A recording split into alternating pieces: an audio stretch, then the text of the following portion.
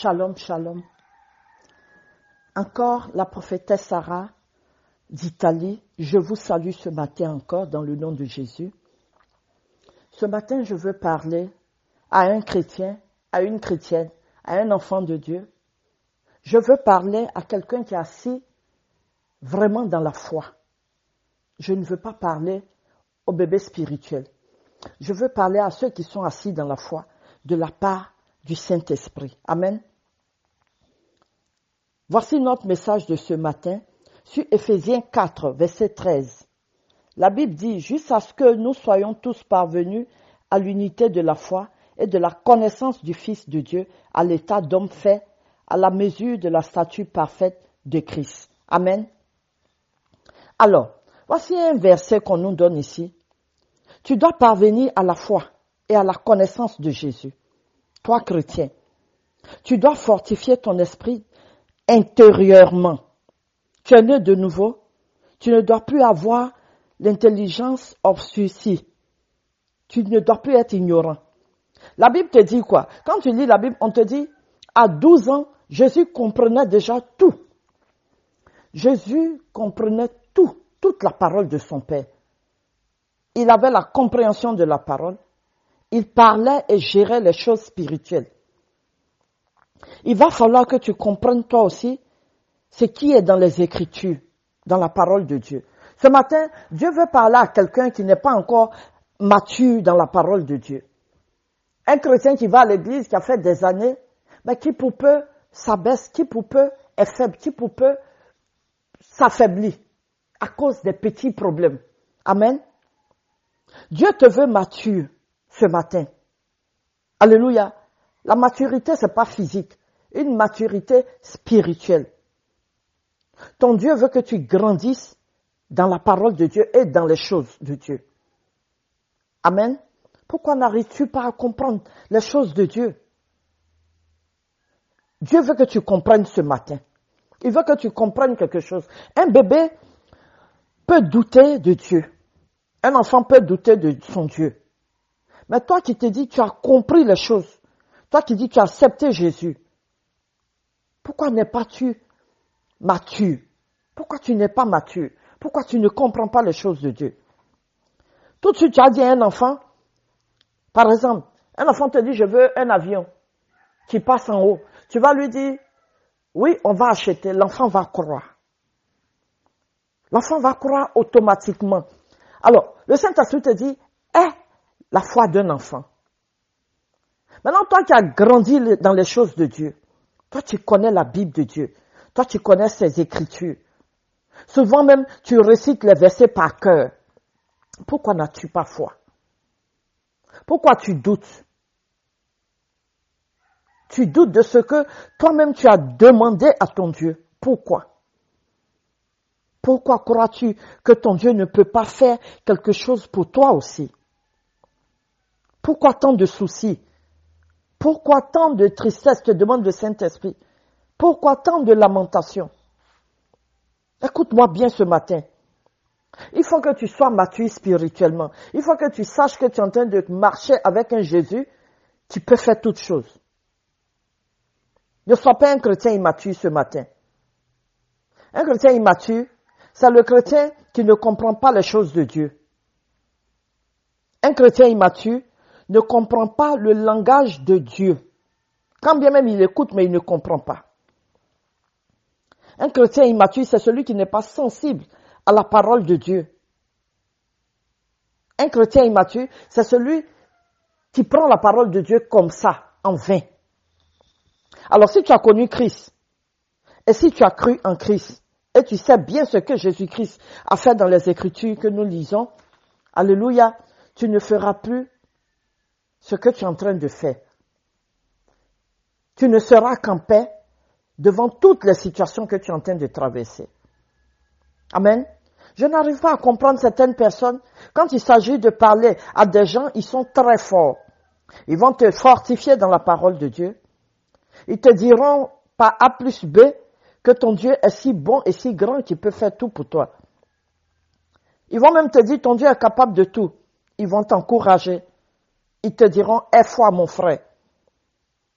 Ton Dieu, c'est un Dieu de l'impossibilité, un Dieu qui peut faire tout. Mais quand il s'agit d'eux-mêmes, ils n'utilisent plus les paroles qu'ils donnaient aux autres pour se fortifier. Alléluia. Ils s'abattent, ils ont peur, ils deviennent faibles, ils pleurent, ils se lamentent. Comme s'ils n'ont jamais entendu parler des Écritures de Dieu. Comment cela s'appelle? Être mature ou être immature? Amen. Quel genre de chrétien? Toi qui es dans cette condition ce matin, toi qui es dans cette condition de doute, de lamentation, dans cette condition de souffrance, dans cette condition de pleurs, as-tu connu vraiment Jésus-Christ? Toi qui dis je suis chrétien, que tu as connu vraiment les Écritures, pourquoi es-tu dans cette condition? As-tu lu au moins la Bible de Christ?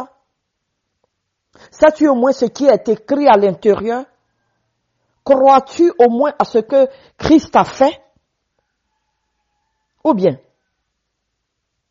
dis-moi ce matin, y a-t-il un Jésus-Christ pour les autres qui sont dehors et un Jésus efficace pour les autres et un Jésus limité, incapable pour toi qui te trouve dans cette condition?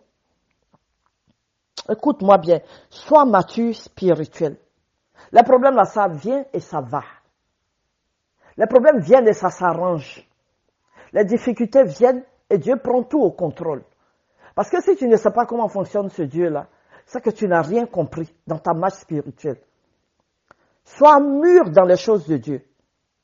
Si tu n'es pas mature spirituellement, tu peux ne pas bénéficier de certaines choses. Amen.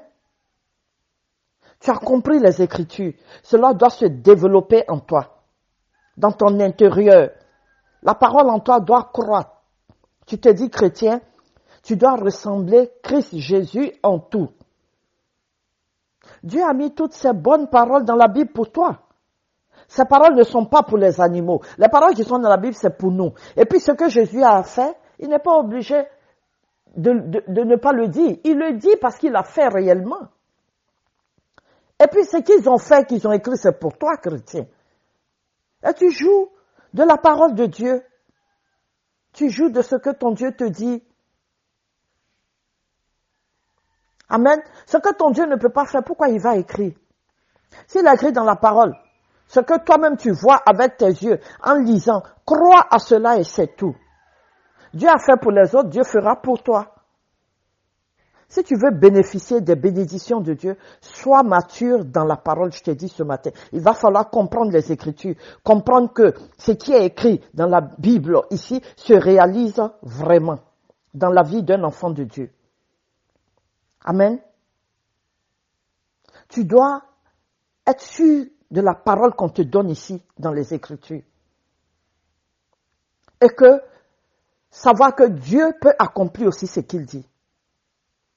Tu dois comprendre que ton Dieu a ses systèmes à lui. Il a ses manières de faire. Il a son mode de travail. Tu dois aussi comprendre que c'est un Dieu qui n'est jamais pressé et que c'est un Dieu qui ne vient jamais aussi en retard dans les choses. C'est un Dieu qui fonctionne comme ça.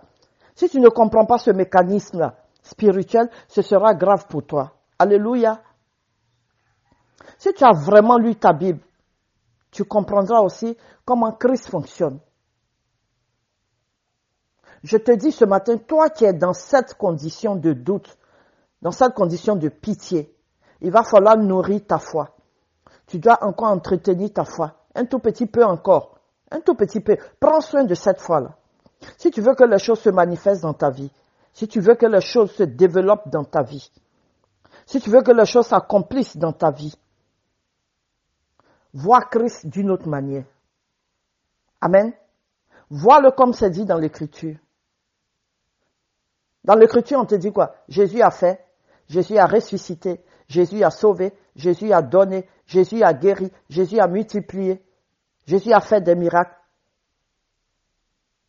Et cela se fait encore jusqu'à aujourd'hui. On peut encore témoigner. Ton Jésus est capable de faire mieux encore aujourd'hui pour toi. Ce matin, ce que je vais te dire, fais disparaître tes désirs charnels qui te limitent aux Écritures. Et développe plutôt ton esprit et rentre dans les bénédictions spirituelles. Alléluia. Sois un chrétien mature. Ne te laisse pas guider par tes émotions. Laisse-toi plutôt guider par la parole de Dieu. C'est la parole de Dieu qui va te guider et t'emmener à quelque chose. Fais ce que Dieu te recommande de faire dans ses écrits et tu verras les choses s'accomplir dans ta vie. Nous sommes là, nous nous lamentons, mais quand Dieu nous dit fais ça, tout est écrit et nous ne faisons pas. Alléluia. Tu dois suivre ce qui est écrit dedans aussi. Et affronte les difficultés que tu es en train de vivre en ce moment. Et tu verras les choses s'arranger autour de toi. Ce que moi je vais te dire ce matin, ne perds surtout pas la foi. Ne te lamente surtout pas. Ne doute point. Sois convaincu de la personne avec qui tu es en train de marcher. Tu es en train de marcher avec le Père, le Fils et le Saint-Esprit. Tu ne marches pas avec n'importe qui. Aie foi. Et puis va en avant. Amen. Sois mature spirituellement. Fortifie-toi puissamment par ton esprit dans l'homme intérieur que tu es. C'est ce que la Bible te dit ce matin. Amen. Sois béni. Et pour toi qui n'as pas encore connu Christ, viens faire cette prière avec moi. Père, dans le nom de Jésus, je viens à toi. Je confesse de ma bouche que Jésus-Christ est mon Seigneur et mon Sauveur. Et je crois dans mon cœur qu'il a fait vraiment l'œuvre de la croix pour moi. C'est ainsi que je vais être un fils pour lui un père pour moi. Que Dieu te bénisse encore ce matin dans le nom de Jésus. Amen.